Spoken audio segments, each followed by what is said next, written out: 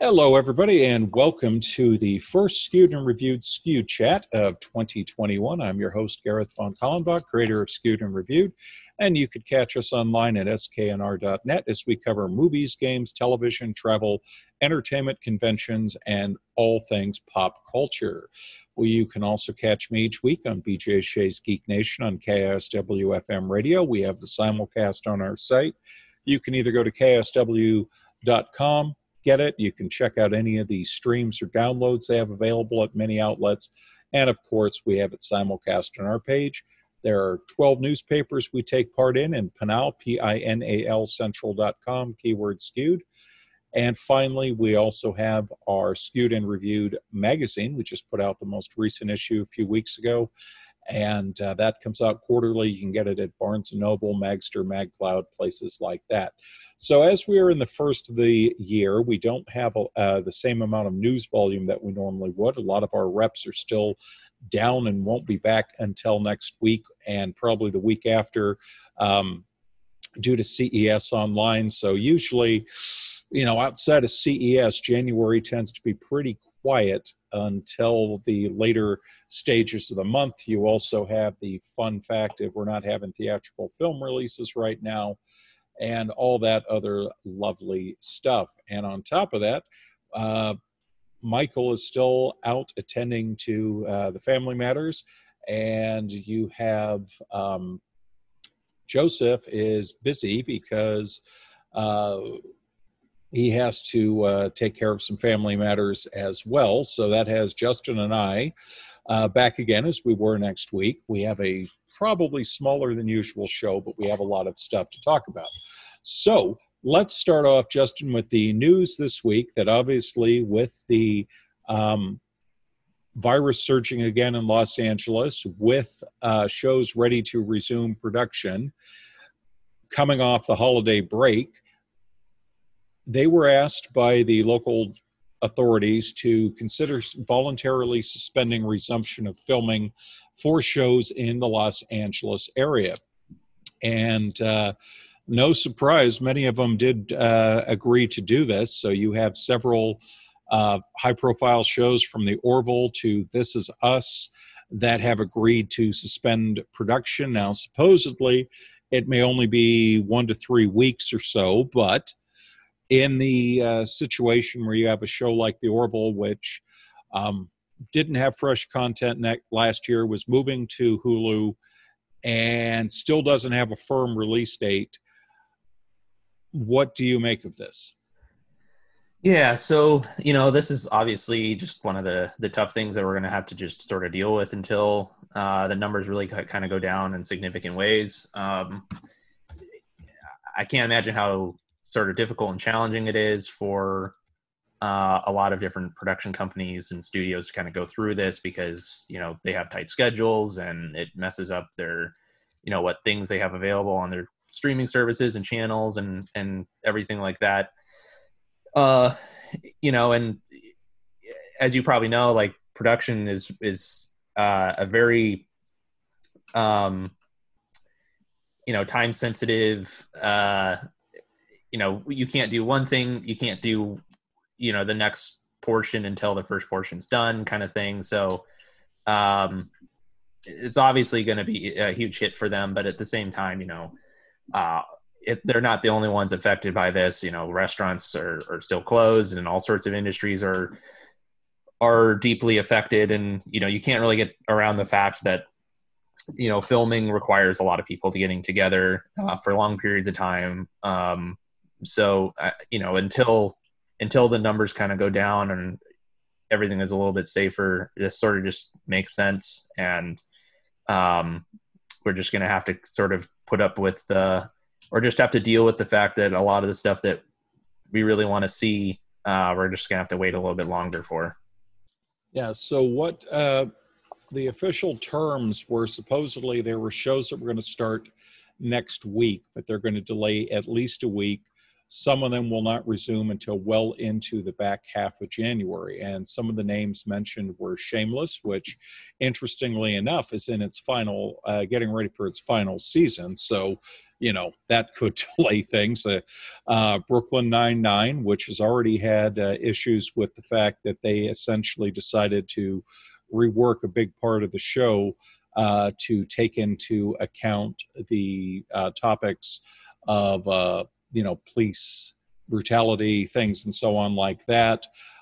You've got The Orville, which had started filming before the pandemic, shut down, resumed filming, took a break for the holidays, and is getting ready. You, Mom, Good Girls, This Is Us, American Horror Story, 911, Love Victor, Grey's Anatomy, Blackish, Last Man Standings, Mayans, Station 19, and other ones. So the interesting thing about it too is this is in the LA County stuff. They've also told people, hey, let's not go and do a lot of location shooting as well at this time, because that in many ways is even more risky because it takes you out of the bubble. Now, interestingly enough, you do have shows that are filming up in Vancouver, and as I understand it, those are still continuing. I asked someone up there what's going on with the CW shows. You've got Supergirl, you've got The Flash, Lois Superman, Black Lightning, so on and so forth, Riverdale. The list is pretty endless.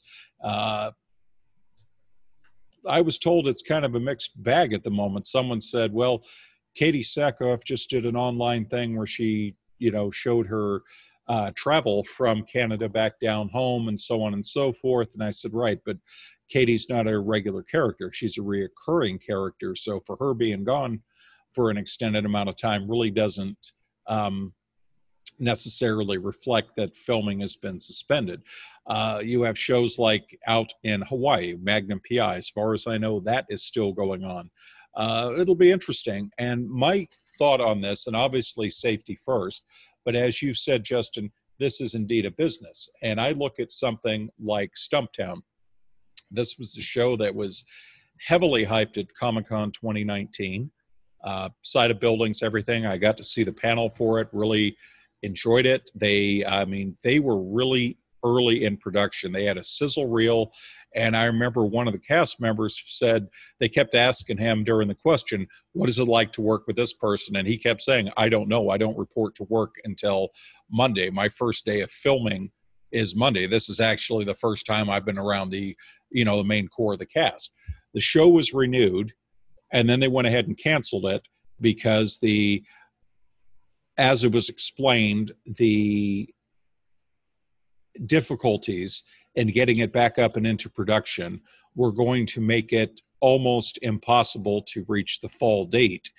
And the studio decided, you know what, we're just not going to bother, because by the time we spend all this money getting the crew together and start filming, there's no way this thing debuts until 2021, so on and so forth. And for me, that kind of it's troublesome, because I look at a show like The Rookie, which resumes its third season tonight. Very good show. This has been one of my surprises of the newer shows. Nathan Fillion is fantastic as always. Last season ended on a cliffhanger. We knew that, as did season one, we knew that it was coming back.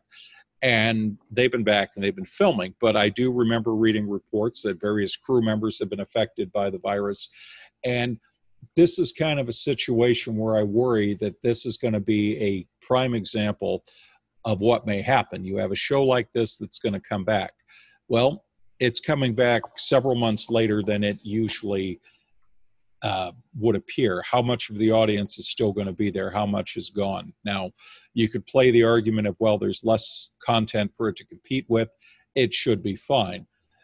And now you have the shutdown situation. So what happens if we get 5-6 episodes, and traditionally February is a shutdown period during sweeps weeks, but what happens now if we get 5-6 episodes and nothing comes back until April? You can see the problem there. You're definitely going to run the risk of losing your audience. You could definitely see a studio saying, oh, the audience isn't what it used to be. Let's just call it good at 13 episodes and go from there. So I think you're going to see some shows really struggle because if they can't maintain their audience between the gaps, it's going to be difficult. Now, traditionally, something like this, you say, hey, let's just get them out at WonderCon. Let's go get them to Comic-Con. We'll get the crowds excited again and go from there. Well, if you're not having conventions, here's the problem. And I worry that you're going to see some really good quality shows go because, simply put, they just don't have their audience there anymore. And I would be very curious in this day and age of streaming where people are very used to going to a TV network at a certain time and watching a show. That evolved into DVRs and just set your record button, watch the show, which has also become, oh, let's just go on Hulu and watch it the next day. If you're not seeing those commercials, you don't always know that this show is back. And unless it's in your little favorites and pop up in the browse, I worry that stuff's going to get lost in the shuffle. So who knows? Switching gears, we have WandaVision appearing very soon on Disney Plus. This is the first Marvel Studios live-action series. There have, of course, been various things like Hellstorm and so on that didn't manage to survive, but this is the first one with the direct tie-in to the cinematic universe. So, Justin, what are you expecting for this? That's a really good question because it looks very strange. It looks really interesting, actually. It's one of those shows that I'm kind of curious to see it just because I think this will be kind of indicative of what Disney's approach will be to all these different TV shows. Because when I see the trailers for WandaVision, it does not look like a show that would last longer than like a season or two. Because it seems, a lot of shows have a sort of a free form kind of like platform kind of format where the show is kind of, they don't really have like a specific story arc in mind. It's like, okay, we can maybe get this to last like, I don't know, maybe a season or two or like 5 seasons or whatever. WandaVision looks like has a very specific plot, kind of like a movie. So it seems like, maybe they have like 1 or 2 seasons in mind, and it's really not going to go any beyond that. And, honestly, I'm actually really fine with that kind of idea and that kind of format. I think that, a lot of shows, unfortunately, have good ideas, but they sort of run out of steam eventually. And eventually you're watching the season of a show and it's like definitely way past its prime and it's not quite as good anymore. And it's sort of just a shame to kind of like see it kind of go downhill. I'm actually kind of on board with the idea of having shows that are sort of just specific. Like they have a very specific plot. They know exactly how long they want the show to be. It's only going to be like a season or 2 or 3. And they go in, they tell their story and they're done. I actually kind of really like that idea. And I really kind of hope that's what they're doing with this. And that seems kind of like what they're doing. Because again, the plot of this, just based on the trailers, it looks really kind of like about one very specific idea. And once they kind of play that out, it doesn't seem like it would last much longer than that.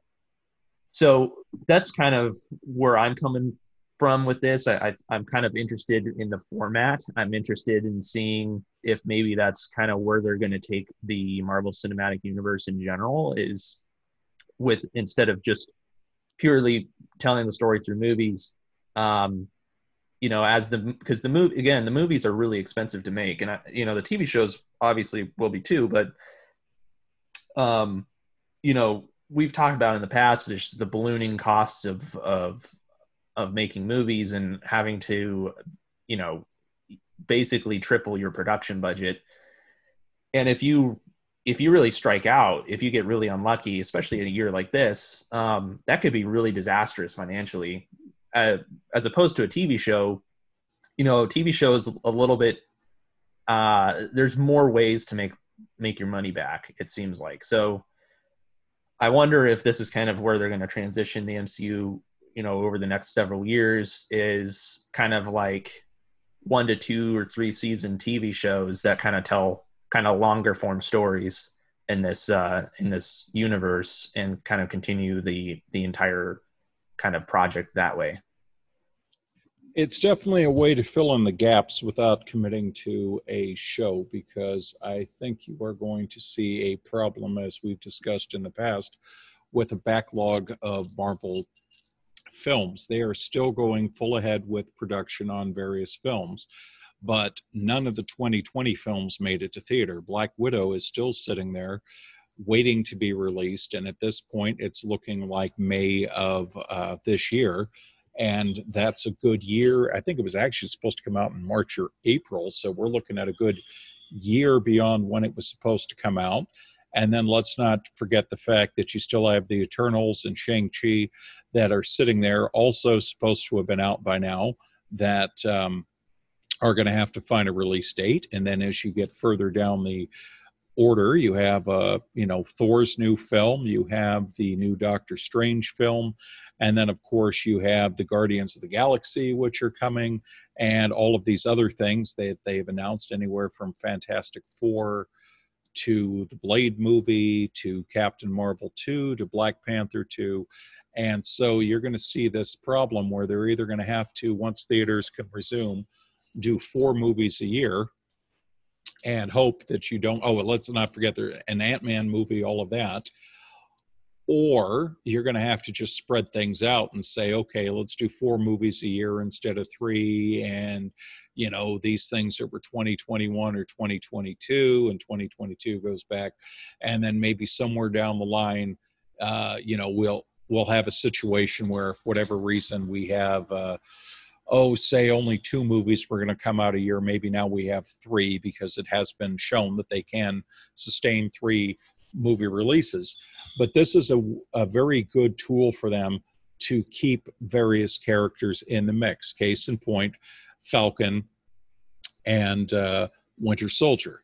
Now, we never know what cameos and crossovers are coming up down the line, but when you push the buttons, you can say, oh, well, these guys weren't even supposed to be in the mix until somewhere way down the line. And this way you can keep the characters fresh. Hawkeye has his series. We're getting Wanda and Vision. So right there you have a core chunk of the Avengers that are coming. We got a Spider-Man movie coming. Who knows what we're going to get to see in that one. And this, I think, is going to be what they're going to have to do. I think they are probably going to have to, I don't think they're going to move these films to streaming. That's an absolute last resort for them. But I do think they're going to sit there and say, well, what do we have to do in order to keep some of these characters fresh from essentially being forgotten by and large, or having the actors and actresses move on to other projects, even though we don't have a cinematic slot for them, say, for 3 to 5 years. So here you go. I think that's definitely a very wise way of looking at it. It does look very odd. I mean, obviously it's supposed to be kind of using the theme of sitcoms and stuff from the various ages, which is intriguing. But of course, there'll be the question as to why are they in there? How did this happen? Who's behind it? And I'm sure there'll be some big twist right at the end to show us that'll lead into something else. But be interesting. Now, staying on the superhero theme, we've had reports that Robert Pattinson, it was well documented that he was assumed to have had COVID, and they had to shut down production of Matt Reeves' version of Batman in order to accommodate his well-being and get him back up to speed. Well, now we're hearing reports that the film, is actually exhausting Pattinson, largely due to the fact that Reeves is a perfectionist who is known for doing multiple takes. There have been reports that in full Batman suit, Pattinson is often required to do up to 50 takes of a scene, and he is just physically and mentally exhausted. I can tell you, yes, it's been on a much smaller scale, and none of them are, all of them combined don't have the budget of this Batman film, but I can tell you the films that I was involved with, It was 3 to 5 takes max. I don't think we ever did one more than 6 or 7 takes. And there you have it. Now, combine that with wearing a very heavy and restrictive suit and having to do all sorts of activities in said suit. I could see that being draining. So, Justin, your take on this? Yeah, so I'll start by saying that I've been a pretty big fan of Matt Reeves's work. Since just basically his debut. I think he started out, working at Bad Robot with a lot of J.J. Abrams movies. And then, Cloverfield was his first feature film, if I'm not mistaken. I've been a pretty big fan of his just as a director since then. Really, I liked Cloverfield. And then, Let Me In, I thought was great. And his work with the Rise of the Planet of the Apes movies was also just absolutely stellar. So I've been a pretty big fan of his. So, given the quality of his movies, it doesn't surprise me too much that he is a perfectionist. A lot of directors who have a pretty good reputation tend to have that reputation on the side. They have the reputation of being a hardcore perfectionist. I mean, James Cameron, I've heard that he is just notoriously difficult to work with, but, obviously he puts out really good films, really well-directed films. So, that's the one thing that's, tough about it is, I feel bad for Robert Pattinson having just gone through COVID and, having to basically go through 50 takes in a suit. That's tough. But at the same time, at the end of the day, when we go watch the movie, it might, that perfection might show. And that's really what, people have to really kind of be thinking about is what the longevity of the franchise is going to be. It seems like what they really want to nail this particular movie, make sure it's the best it possibly can be, so that going forward that they're able to kind of keep it going and he can wear that Batman suit for many films to come. Yeah, very, very interesting indeed, because you are absolutely right. It's one of those things where I remember what Michael Dorn of Star Trek The Next Generation and Deep Space Nine fame said once at a convention. He said, one of the worst things you can ever do to an actor is give them a job. And there was a good laugh about it. And he said, let me explain this. He said, there's a lot of insecurity because you only, in many ways, feel validated when you're out working. And when your one job ends, if you don't have something else lined up, there can be a lot of insecurity and doubt as to when am I going to work again? Am I going to work again? And then of course you hear the stories, and I've heard this from countless actors and actresses, where they talk about this is when you get into that problem of, do I take the first thing that comes along, or can I afford to say, no, that's not good enough? I remember an actor telling me that he had done a string of films and they weren't overly good. Charlie Hunnam, actually, I'll go ahead and mention it. This is right before he did Cold Mountain, and he, started his climb up Pacific Rim. He was actually cast in 50 Shades of Grey and then turned the thing down, but that's another story. He talked about, you get to a point where they're offering you $1 million a movie, but the movies that are offered to you are bad. And you have to sit there, he said, you just buy your house and you're eating a dinner of egg and chips going, geez, maybe I should take this money, or baked beans on toast, very British stuff. Maybe I should take the money. But then again, there's that old saying about $1 million in Hollywood only comes out to a few $100,000 only. I mean, still a lot of money, but when you don't know you're not going to work again, higher cost of living, so on and so forth. And he said, you do have that debate, which is the round he went, where he basically said, I'm going to wait until something quality comes along. In his turn, it was Cold Mountain, which was a very small supporting role, but pivotal to the part. It was a very long and arduous shoot. He talked about being over in Transylvania, not much to do other than go to Dracula's castle.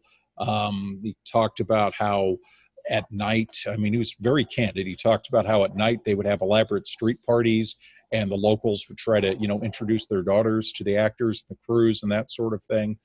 And he talked about how you'd be out there in wool clothing in heavy, heavy rain, just waiting sometimes days on end for a break so you could get some sunlight and film for a few hours. And he talked about they were on such an extended hiatus once that due to the weather, they were shut down.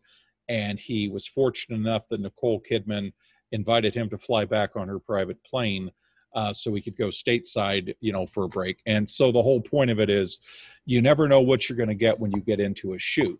And Mike, getting back to Michael Dorn, he had talked about, when he was offered to resume the role of Worf for Deep Space Nine, he'd already knew that he would be continuing it for the various Next Generation movies.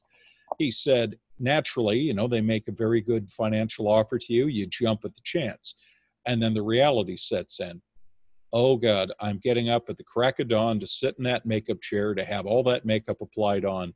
And after a long, hard day of filming, after everybody's gone home, I get to go back to the makeup chair and have it taken off. So he said, that's where you get back to the worst thing you can do for an actor and actress is give them a part.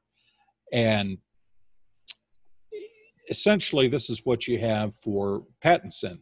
You have a case where most people, if they offered you a chance to play a franchise character, and if you didn't worry about being typecast, would look at it and say, well, geez, financially, I'm going to be set for doing these films. And then there's the merchandising. And let's be honest, even if my career completely goes, kaput, I'll be able to make a very good living for the rest of my life, going to conventions, making appearances, signing autographs, that sort of thing.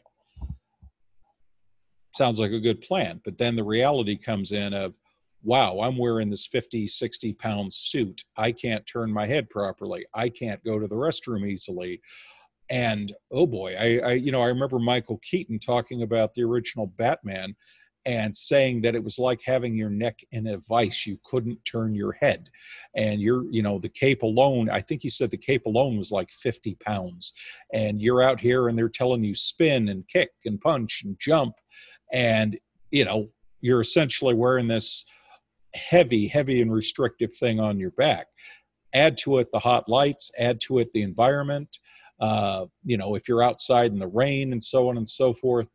And I could see it, which is ironic because, what did Michael Keaton ask for when he came back to do the role? Make the suit more comfortable, make the suit more accessible. And I think this is exactly that. And then you add to it where you go in thinking, I'm prepared, I'm ready, 3 to 5 takes, let's go. And you're 50 takes in with this weight on your back. Yeah, scary indeed. And then let's be honest, there have been reports that he wasn't doing a training regimen. He basically felt I'm in good enough shape and the, requirements of the role will keep me in said shape. Well, here we go. Last thing I wanted to talk about today was ray tracing. This is the big technology. We just put an EVGA 3070 card in our main system here. And ironically, one of the first things, I have somebody that likes to leave some real snarky comments to our videos on YouTube. And the first thing they said was, boy, this looks like blank. Ray tracing isn't even turned on. And I had to tell them, A, is every comment you make negative? And B, do a little research. The game doesn't support ray tracing. So, Justin, tell us a little bit about ray tracing and when we can expect mass adoption of it. So ray tracing is basically a lighting rendering technique that goes a little bit closer to the way real light works. So basically, to kind of go back a little bit, the way that dynamic lighting has worked in video games for since like 2000, early 2000s. Basically, you have a light source and it can project light into an environment, kind of like the way real light does. But basically, one thing we take for granted is that a lot of that, it doesn't actually work the way real light works in real life, because, you know, approximating the way real light works is takes a lot of hardware power and very advanced coding in order to basically shoot out a bunch of rays and then trace where they go, which is exactly where the term ray tracing comes from. So the way dynamic lighting has worked is you have a light source, and everything in the environment is sort of approximates the way that light would impact that particular object. So obviously we've had some really good looking games for the past like decade or so, even without ray tracing, but you tend to have some problems that we've just had to live with for the past many years, particularly with like shadowed areas where you have sort of ambient light in an environment, but you have a shadowed area. And I point to, if you go watch the gameplay trailer that a lot of people were really upset with for Halo Infinite, that video really well exemplifies the problem with modern lighting technology. Because if you watch that whole demo is mostly takes place in a shaded area during daytime, which is the worst possible place for dynamic lighting. Because we've done, or a lot of developers have done like these workarounds with different techniques to try to get that right, but it ends up like making textures look flat and not well lit, because basically you're dealing with indirect light, and you're trying to approximate indirect light in a shaded area, which is just incredibly difficult to do. So what ray tracing does instead is you have a dynamic light source, and it actually shoots out rays, and then the renderer is able to kind of like track where the rays of light go and how they bounce around an environment the way that real light does, and get pretty close to how real light actually works. Obviously there's some physics and stuff that we can't really do yet, but for the purposes of a video game, ray tracing does an incredibly good job. The problem is that, again, it is incredibly hardware intensive. You have to have a really good video card with a lot of memory in order to do it, and the game has to be coded for it. As you mentioned, a lot of renderers and a lot of game engines don't even support it. So even if you do have a card that supports ray tracing, you really have to have a game that also supports it as well. I mean, they have to actually code the game to render light that way, and you can't just tell a game to do that. That the developers have to do it, and then you have to basically have a card that is able to do that as well. So to answer your second question, when can we expect mass adoption of it? Honestly, I think we're still pretty far off. Most people don't have a card. I don't have a card that supports ray tracing. I want to get one, but even then it's very expensive. And mass adoption is basically when somebody can go and pick up a computer for a couple $100 and support the technology that you're looking for. That's what I would consider mass adoption, and I think we're still several years away from that. Now, one caveat, I probably should have said this at the beginning. The way I described all this stuff might not be 100% accurate. So if people listening, if I explain something incorrectly, I apologize. But that's basically ray tracing as I understand it. Yeah, what's interesting about this is that you have games, and I've had people, like I said, people were like, I'll just flat out say it. Why didn't your Division 2 gameplay have ray tracing on it? Well, because the game doesn't support ray tracing. They said it would, in the past. But remember, in the pre-COVID era, a lot of things were promised that haven't come to fruition. And, there are people saying, well, of course it doesn't. It's an older game. And they're not going to massively rework the engine at this point to add something when their focus is keeping new content up. And one of the games that I wanted to stress was we were talking about Doom Eternal. Now, there was a game who, at launch, they promised it would support ray tracing. And depending on who you ask, many people say, well, it's still not there. We heard it was coming, but it's not there.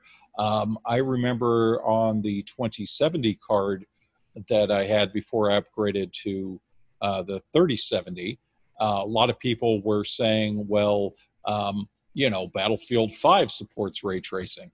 Yeah, and I can tell you it ran like garbage. Not just everything was slow, everything was difficult because, like anything else, newer project. And so, I'm sitting here, like, to give you an example, Justin, let me just spit this off for you right now. And right now, I'm only going to talk about NVIDIA and Windows. I'm not going to be talking about other formats or the AMD. So what we got here is these are the games that are supposed to support it. A Medieval, Atomic Heart, which has been talked about forever, still not out. Battlefield 5, Boundary is supposed to offer it. That's the zero-G space shooter. Bright Memory Infinite, Call of Duty Black Ops Cold War and Modern Warfare, Control, Cyberpunk, Deliver Us the Moon, Dirt 5. Now, supposedly, Doom Eternal, Dying Light 2, Enlisted, and perhaps Far Cry 6 will have it. We don't know. Fortnite has it. Ghost Runner has it. Godfall is supposed to have it. Justice Online, JX Online 3, MechWarrior 5 Mercenaries, Metro Exodus, Minecraft Bedrock Addiction, Moonlight Blade, Observer System Redo, Pumpkin Jack, Quake 2, maybe Riftbreaker, Ring of Elysium, Shadow of the Tomb Raider, Stay in the Night, Vampire the Masquerade's Bloodline, supposedly, Watchdog Legion, The Witcher 3 Complete Edition, supposedly will have it, Wolfenstein Youngblood, World of Warcraft Shadowlands, and Zhong Yuan's Sword 7. So as you can see, that is not, maybe I missed something. I didn't hear Tom Clancy's The Division 2 anywhere on there. And, when you get to consoles, it's even crazier because, like, Black Ops Cold War does support it on Series X and PlayStation 5, unknown on Series S. It's funny. You go through the list here. Okay, Call of the Sea, Chorus Rises 1, Cyberpunk, upcoming. So it's not listed there. And, just taking a more, oomph title. Gran Turismo 5 is supposed to have it. Gears 5 is supposed to have it. Maneater supposedly supports it on next-gen consoles. And Spider-Man Miles Morales, Spider-Man Remastered has it. Watchdog Legion. So right now, you still don't know. It's not a gigantic list. And I think you summed it up perfectly well because, A, it's the amount of work it's going to take to get it done. And B, let's be honest, most people do not have the hardware in order to run it. Now, I think while they say it may be 2 months or so until the 3.0 cards are readily available that people can go out and get, which would make it easier to adopt for PCs, the big argument is, well, the PlayStation 5 and the Xbox Series X, they support ray tracing, so why don't we have it? And my argument would be, last time I checked, they were still having a problem getting those to market as well. So what are we thinking, another year? Yeah, and even then, again, it comes down to like the companies that are making the games have to also put it in their game. So a game that comes out for Xbox Series X doesn't necessarily, and just because the hardware supports it, it doesn't mean that the game is going to. It just means that they're able to put it in there if they so choose, and that's a lot of a lot of resources and man hours to, if they have an engine that, may not support it, they have to kind of make that call. Like, oh, it really comes down to the vision of the game. I mean, you look at a game like Last of Us Part 2, which looks fantastic. That game does not have ray tracing, but it has really good lighting. And the reason why is because most of the game is, it's not a dynamic. I mean, there's dynamic lighting, but it's not a large open world that has, changing lighting conditions. You basically go to a specific area of the game, and it's going to be the one set time of day that part of the game is supposed to be. So it's static in that sense. So basically, every portion of the game is exactly as the artist wants it to look. The problem, the big benefit of ray tracing is mostly for games that have settings and scenarios that have to change dynamically. So you have like a day-night cycle, or you have players that are able to actually affect like the way the light looks in a particular environment. It doesn't make sense for everybody to add ray tracing to their game if it's not really going to add a whole lot to the end product. So what would you say for a layman, what would be the disadvantages to having it? For example, on a closed system like a console, do they have to give up frame rates for it? Or what would you say is I mean, obviously the better your hardware, the more likely you don't have to give up things. But for a layman, what would you say is the con side of having it if you have the hardware? I think you actually hit it right on the head. It really does. It's gonna tax your everything else, because it's very it's very hardware intensive on the GPU and its memory. So yeah, I mean, you basically you're playing this balance game between do I prioritize frame rate, do I prioritize fidelity, or do I prioritize like resolution? If you have like a complete beast of a system that like a custom built computer, you can have all of those things. You can have a 4K,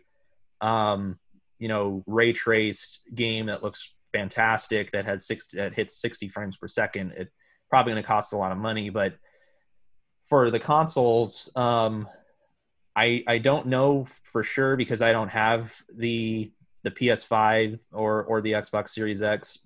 So, and I haven't watched a lot with like, different hardware tests, and usually the games that come out on consoles don't usually have a ton of different graphics options for you to change. They usually just have like performance mode and like, good looking mode, I guess, for lack of a better term.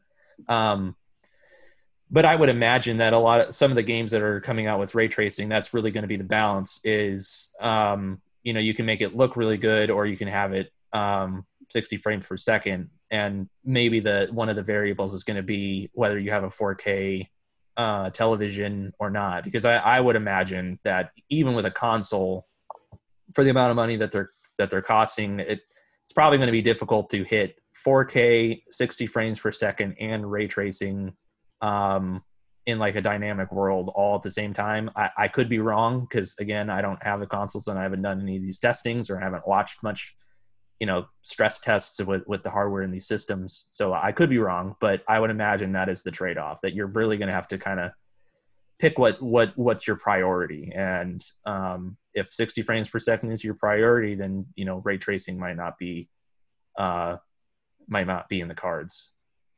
Yeah, definitely a lot of stuff to keep an eye on for sure. And that is going to do it for us this week. Next week, we hope to have the whole crew back together and do our CES preview.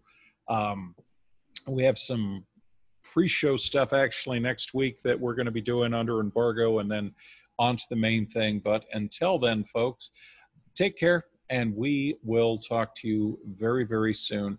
Be safe and take care.